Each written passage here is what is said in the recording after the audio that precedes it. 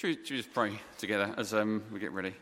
Father God, we thank you, Lord, we can declare those words, my Redeemer lives. Lord, that is the truth. That is the truth, Lord, that keeps us going. Lord, that is the foundation of our faith. Without the resurrection of Christ, we are to be pitied above all people. Father God, without the resurrection of Jesus, our faith is futile, our hope is pointless. Lord, we're totally lost. So, Lord, we thank you that our Redeemer lives. We shout, hallelujah, because the truth is that Jesus is alive. And Lord, we come to worship him. We come to worship our God this morning because he is a living Saviour. Father God, we're allowed in your presence because of the goodness of your love. Lord, shown at the cross of your Son and the filling of us with your Holy Spirit. And Lord, may you be with us now as we look at your word together. May you bless our time. In Jesus' name we pray. Amen. Amen. On the 28th of January 1986, 73 seconds after liftoff, the most awful, terrible thing occurred. The shuttle Challenger simply exploded. Years of meticulous planning, every detail been worked through 2, 3, 4, maybe 20 different times, just gone in an instant. Don't worry. I wonder what on earth could have caused such a tragedy all those years ago. An explosion that killed the crew instantly, of course, in front of millions and millions of people watching. What had gone horribly wrong? An O-ring. On the right side of the solid booster rocket had failed. It wasn't up to scratch. It wasn't up to standard. And that one little thing, just 6 inches thick, caused pressured gas to leak, which would begin a chain reaction that would end in terrible tragedy in front of a watching world. And the reason I tell you that story isn't to remind you of something so awful. It's because that huge shuttle was brought down by something relatively minor, something relatively smaller. You probably already know what I'm about to say next. As we continue our thoughts on sin this week, isn't this a heartbreaking analogy of the life of many people on this planet? One little sin can bring down a whole well-planned-out life. One little sin, a thought, a desire, a wrong action can grow and take hold of your emotions and your mind and your heart, and then your soul, it can enslave you until there is nothing left but destruction and what was once something so beautiful. Jesus said in Luke chapter 8, verse 17, "For there is nothing hidden that will not be disclosed, and there is nothing concealed that will not be known or brought out into the open." Sin never stays hidden. I urge you, if you struggle with a particular sin this morning that you know is growing inside of you, that you've tried desperately to ignore and put a brave face on, and Monday I'll do it all differently. If that's you and that's growing in you, I urge you actually to find a Christian that you trust as an accountability partner. It might be an emotion or something you look at or something you do or something else. I won't even name them. But if it's growing inside of you and beginning to change your character and your perspective and your outlook and your priorities and your faith, you need to find someone and have the very awkward, honest conversation and say, "This is me, help." And allow that person to be your shoulder and your strength and your accountability. Because sin doesn't stay hidden for very long. Numbers 32, verse 23, whilst talking about the Israelites and their relationship to the law of God, says this: "But if you fail to do this, the law, you will be sinning against the Lord, and you may be sure that your sin will find you out." Our sin always finds us out, doesn't it? I know you all I'm a Celebrity, Get Me Out of Here fans. Serious? Let's try that again. I know all I'm a Celebrity, Get Me Out of Here fans. Yeah, shame on you.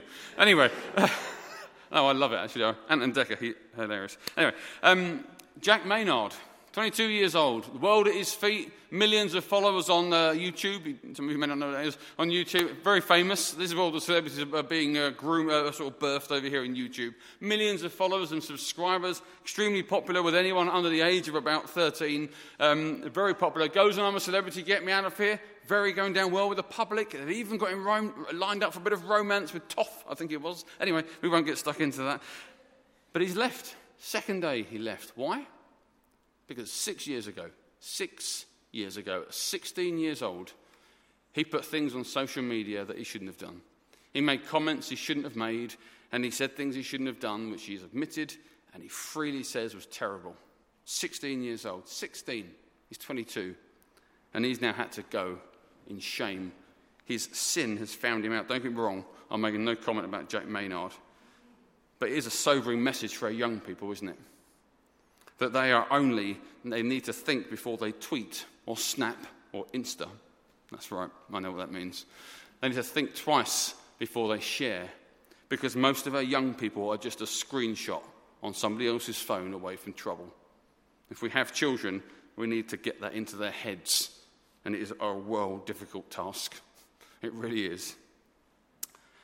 So last week we looked at sin. We looked at what it is. What is sin? That was the question we asked. And we saw last week that sin is anything that we do, anything we think, anything we prioritize that's not in line with God's perfect ways. It isn't just crime according to British law. It's anything that falls short of what God has already said is according to his perfection. And today we're going to carry on with this look at sin, and we're going to ask a second question, not what is sin, but what does sin do? What does it do to me when I break the law of God? What happens to me? And we're going to go right the way back to Genesis chapter 3, as Dave's already read to us, and then we're going to look at the very first sin of Adam and Eve in the Garden of Eden in Genesis chapter 3. Now, I have a bone to pick with you. That's right. Last week I told a joke, which none of you seem to get, which upset me. I said, what's the opposite of sin? Sat. Sin is obviously being from Essex. I got it immediately, and you're all obviously far too refined on a Sunday morning. So I had a whole load of you wouldn't Adam and Eve it type jokes, but forget it. I'm not even bothering. Actually, I will tell you one Adam and Eve joke. I'll tell you one joke. What excuse did Adam give to his children as to why they no longer lived in Eden? It's because your mother ate us out of house and home. Anyway, moving on really quickly. So I read the verses earlier on. Thank you, Dave. And it'd be good to have them open. It's page 5 of the church Bible if you've got one. If you want to grab one, they're just out the back there. But Genesis chapter 3, verses 1 to 10, we're just going to look at this for a minute. I won't read them again, but you know the story. They're there. Everything's good. The devil comes in and says, eat. And Eve says, no, God says don't. I'm not allowed to. Oh, come on. And so she eats. She gives some to Adam. And then that's the first sin. Humanity completely falls apart. This is a tragic moment, the most tragic moment in the Bible, actually. It is genuinely heartbreaking to read. Adam and Eve are perfect. They're alive, more alive than any of us ever will be this side of heaven and our death as we go off to heaven. They're walking in paradise with God, literally with God. They see him, they talk to him in the Garden of Eden. They're more alive, more spiritually alive than any of us ever have been, even on our best days. Everything is good. They're good, everything is theirs. The only command, one command, do what you like. Enjoy my world. Just don't eat that fruit from that tree. That's all you've got to do. That's their only command. And then the devil slinks up, doesn't he? And he whispers those words of deceit that you've heard, and so have I. Did God really say? In other words, really? Don't eat it? Are you sure? Really? How many times has he whispered those words about sin? Go on, just do it. Who cares? You know you want to. Everybody else does. It won't really affect you. God will still love you because God's gracious. He can't help it, so it doesn't really matter. You can say sorry tomorrow and fix it next week. Fix it next week or next week and next week. He's always the guy about next week where God's the God of today, isn't he? And so he whispers those things and we reach out thinking, well, maybe it'll be all right for us. And it never is. How many lives, how many marriages, how many jobs, how many bodies, how many minds have been ruined when we willingly give in to temptation from Satan himself? As Eve reached for that fruit and gave some willingly to her husband who took it willingly and ate it, everything changed. It didn't just change for those two in the Garden of Eden, it changed for all of humanity because we were in them. They were the first two human beings. Yes, the first two human beings, and we came from them. We were in them genetically. So their sin became our sin, passed down from generation to generation. And so what we see in Genesis chapter 3 and these first effects of sin can tell us and answer that question as to what sin does. Let me read verses 6 to 10 as we get to our first point. It says, when the woman saw that the fruit of the tree was good for food and pleasing to the eye, and also desirable for gaining wisdom, she took some and ate it. She also gave some to her husband who was with her, and he ate it. Then the eyes of them both were opened, and they realized they were naked. So they sewed fig leaves together and made coverings for themselves. Then the man and his wife heard the sound of the Lord God as he was walking in the garden in the cool of the day. And they hid from the Lord God among the trees of the ground. But the Lord God called to the man, "Where are you?" He answered, "I heard you in the garden, and I was afraid, because I was naked, so I hid." Almost immediately, Adam and Eve change as they eat that fruit, as they sin. Up until this point, their focus has been God and his world. But here, the focus shifts. The first effect of sin is they stop being others-centered and God-centered. They become self-centered. The word "they" in verse 7 is used 3 times. They. No longer them or God, it's they. They no longer think of anything except their feelings, their needs, their wants. And isn't that worth stopping and thinking about for a few minutes? Aren't most people, if we're really honest, more concerned with self than they are with others? More concerned with what we want and our desires than those of other people. The Bible says to put other people's needs above our own. That's what God says. I should be thinking about all of you before I think about me. And isn't that really the root of so much pain on earth? We talk about me time, don't we? Not them time or God time, but me time. We all have iPhones. Well, some of us have iPhones. Some of us have got Android because we don't follow the crowd. No offence, Gavin. And some of our phones go off when they shouldn't, which I do apologise for. But we have iPhones and iPads, don't we? We used to have MySpace social accounts back in the dark ages before Facebook took over. We share our photos on social media, except we don't share our photos on social media, do we? What do we share on photos on social media? Not all the wonderful places we visited. No, we share all the wonderful places we visited with our face in the way. Actually, most people's social media things are full of their face in front of a wonderful monument. Now, I'm not criticising the selfie, but I must tell you a story that summed up where the human race is going. Me and Andrew and the kids, we took them, went to California, went to Yosemite a few years ago, and there's Half Dome, which is a big mountain, it's in half. Anyway, and you stop at this car park, and we took photos of the mountain, very weird. We weren't in it at all. I think we had one family shot, but we actually took photos of what God had made. Anyway, and there was a family that got out of their car. And most people, of course, were Half Dome's there, by the way, taking photos of themselves with sort of Half Dome somewhere vaguely in the background. And there was one family who stood facing Half Dome, and this is not a lie, and they got their camera, and I thought, they're going to take a normal photo. And then they took a selfie, Half Dome's this way, so of trees behind them, not of the mountain. And I thought, how sad. You're going to get home and you're going to think, where was that? It could be anywhere. We've become selfishness, to coin a phrase. There we are, sorry. But when God built us, atom by atom by atom, it was to be others-focused, to be God-centered. That's how you're built. And isn't war a tragic, evil, logical conclusion of selfishness? I want, and I don't care what I do to get. Sin preaches me, myself, and I. Sin drags us from our God, destroys our perspective, destroys our relationships. I wonder today, do you or I need to repent before our God of the sin of selfishness or self-centeredness before we get everything we've ever wanted and have no one to share it with? Somebody once wrote, the problem with some self-made men is they have a tendency to worship their creator. And so what happened to Adam and Eve with this new sense of self? Well, they became miserable very quickly. They experienced shame, self-consciousness, were naked. They suddenly felt fear for the first time and they hid.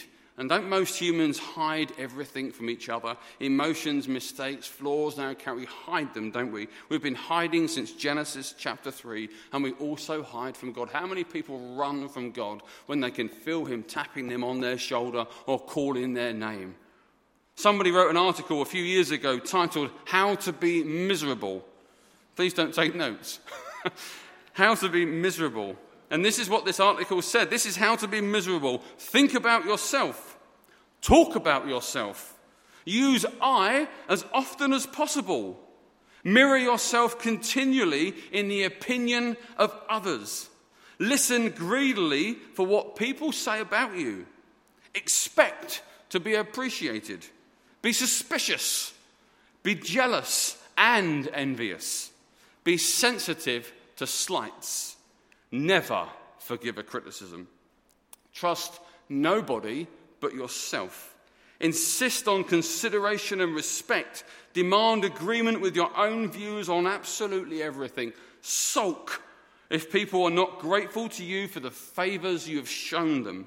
Never forget a service you have rendered.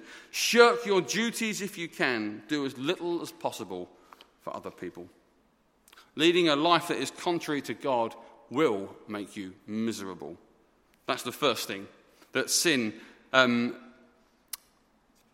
makes us self-focused. The second thing sin does is separate us from God. Isaiah 59 verse 2 says, but your iniquities have separated you from your God.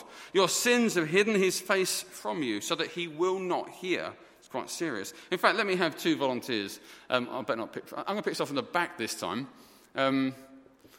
Gareth, can I borrow you? Sitting right at the back. And let's see. Georgia, do you mind? Sorry, you're in the middle. That's not very helpful. See, people, I'm going to do this from now on because I notice that you all go near the back thinking that this is the danger area. And it really isn't. That's now, the back is now, under the balcony is now the danger zone, just so you know. Just so you're aware at the back, the last 4 rows. So, I should have thought about, never mind. I should have thought this through. No, that's okay. That's okay. So, where's the, that's right. No, you just stand there. There we are. Okay, that's very close, isn't it? Sorry. So, this is how it's supposed to... Oh, have you got... Oh, yeah, I will take it. Yeah, thank you.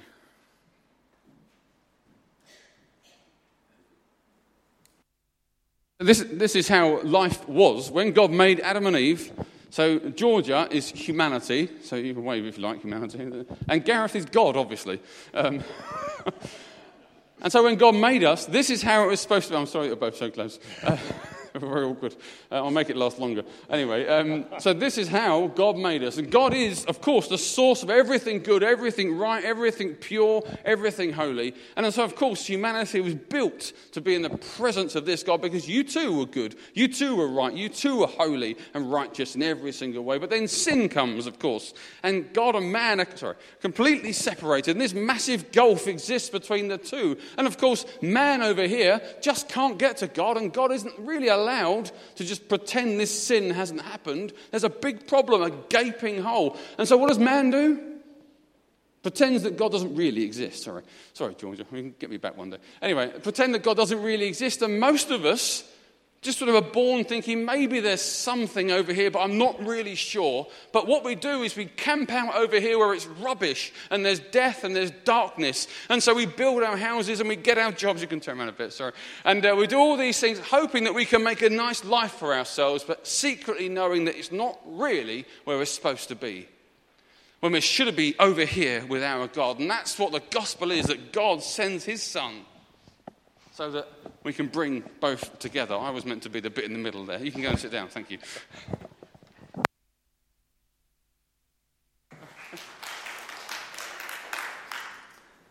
And so the point is, when we're living over there, we're living a half-life. We're living an almost life, a non-life. And we all know it. We just don't really want to say it.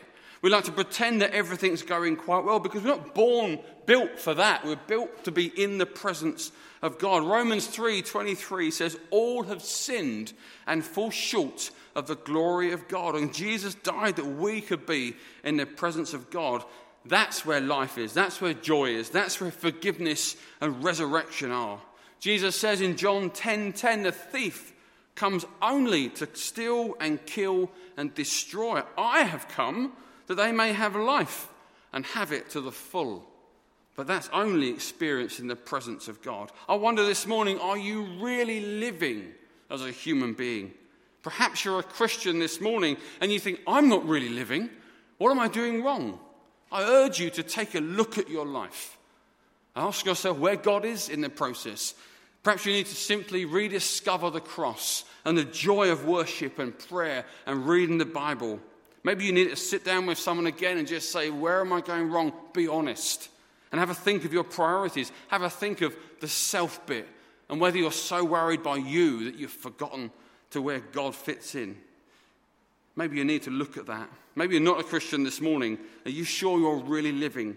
Is there not more to life than this? I urge you to be bold if you're not a Christian, because it's real bravery to have a look at Jesus Christ for yourself. The third effect of sin, so we've got self-centeredness, separation from God, and the third thing is death, just to really cheer you up. God said to Adam and Eve in Genesis 2 verse 17, you must not eat from the tree of the knowledge of good and evil. For when you eat from it, you will certainly die. And as Zoe rightly said, they didn't drop down dead, but physical death became a reality in that garden. We're not supposed to die. We're not supposed to physically die. We're not supposed to spiritually die. We're supposed to live forever. We're supposed to be forever in the presence of God. And so as they ate that fruit, death became the final note on every life that was born. But thanks be to God, Christ has given us resurrection through the grave. So death is no longer the final question mark on my life. But they did die spiritually in that garden.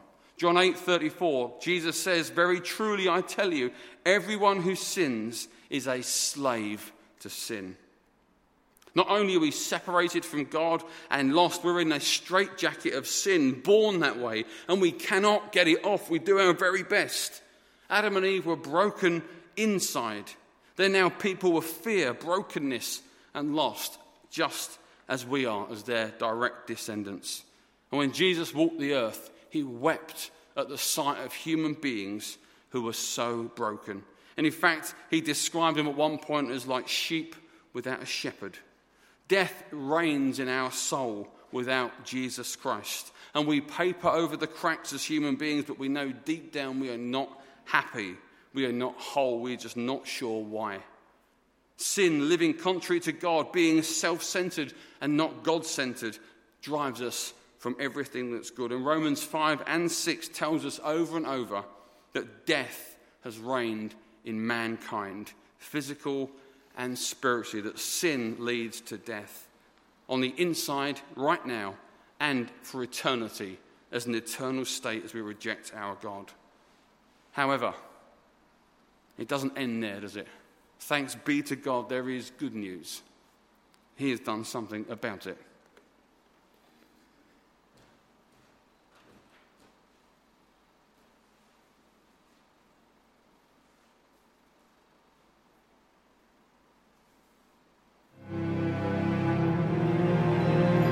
Pitch black, formless, and empty. Into this darkness, God created light. Created entire galaxies, countless wonders beyond imagination. And to behold his glory, he breathed life into his children. He loved them with a passion burning brighter than the sun. And for a time, he made his dwelling with them in a beautiful, perfect world. But then, this love was torn apart, fractured by a crushing abyss so wide that it could never be crossed. An immense chasm created by our sin, our pride, our disobedience. And so, the darkness returned, and with it came death, wars, plagues, and exile. But our Father refused to leave his children in the darkness. So once again, he sent his light to dwell on earth, to become Emmanuel, God with us, to teach us, to heal us, and save us from the terrible wages of sin. where he preached peace, he was met with hostility. Where he preached love, hatred burned against him. Where he preached forgiveness, his enemies cried out for execution. He was arrested, tortured, and sentenced to death as a criminal.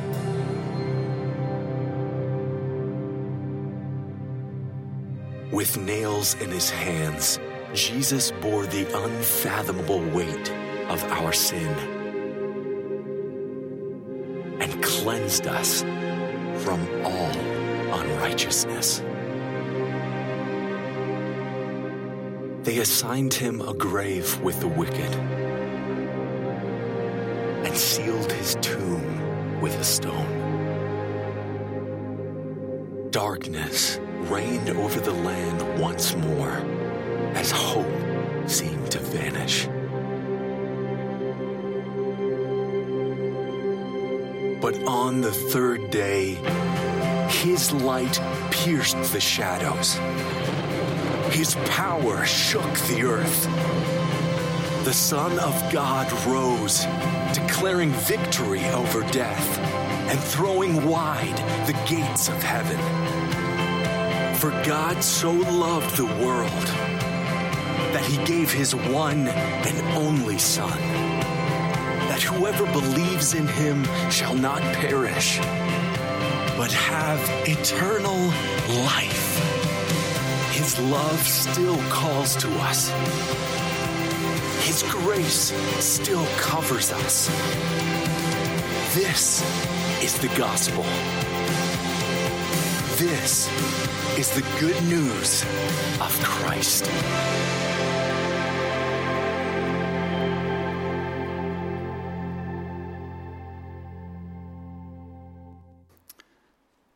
The story in Genesis 3 is known as the fall of man. That not living God's way brings us down all the time. But we have such hope because God is love and he sent his Son. He sent his Son so that the fall could now be an up, a reverse, a restoration. That downward spiral could be reversed because we rise out of the tomb. The straitjacket is taken off and we get to live life to the full forever, to be forgiven and white as snow in the presence of our God. I wonder today, do you know life to its fullest? Do you know the hope of Christ? Are you truly set free? Before we sing our final song, I want to end with a prayer, two prayers in fact, because some of you here may not know Jesus at all as your Lord and Saviour. You have to become a Christian. You have to ask Jesus Christ into your life. You have to say, I've sinned and I've broken God's law and I am a broken person and I want to know the forgiveness that Jesus died on the cross to give me. You have to ask him into your life, believing that he's God's Son, that he died and rose again. Now, I want to pray and give you a prayer that you can repeat in your heart to follow Jesus perhaps for the first time this morning. And then we're going to do a second prayer because some of you perhaps have been Christians for years and still feel I've got it wrong somewhere. And I want to simply do a little prayer of recommitment, a prayer of sorry as well in there, just to be right with God again. So will you bow your heads with me? And if you would like to know Jesus Christ as your Lord and Saviour, pray this prayer with me in your heart, believing in your heart the things that we pray. Lord God, I believe that you are real. I believe in your Son, Jesus Christ. I believe that he came to this earth. I believe he lived and died. I believe he died for my sin. I believe he rose again on the third day. I believe that he lives forevermore. Lord God, forgive me for things that I've done that I shouldn't. Forgive me for not living your way, for living my way. Lord Jesus Christ, I accept you as my Lord and Saviour. Please be in my life. I want to be a Christian. I want to follow you. Will you be my Lord and my King? In your name, amen. And just with our heads bowed, a prayer of recommitment for anyone that feels that they're not quite where they should be. So I urge you just to pray with me in your heart if you agree. My Lord and my God, Lord, you know me. You know that I've messed it up. You know that I've deliberately turned my back at times. You know that in places I've gone off the boil. You know, Lord, that I haven't been what you wanted me to be. And Lord, I am sorry. Lord, I ask forgiveness. I turn from my sin. Please be my number one again. Lord, show me the way through and the way forward. Fill me again with your Holy Spirit. Restore to me the joy of my salvation. Lord God, I thank you that even as I pray this, you're running to meet me, arms outstretched. And even though I'm not worthy, I thank you from the bottom of my heart. Be near me, I pray, Father. In the name of Jesus. Amen.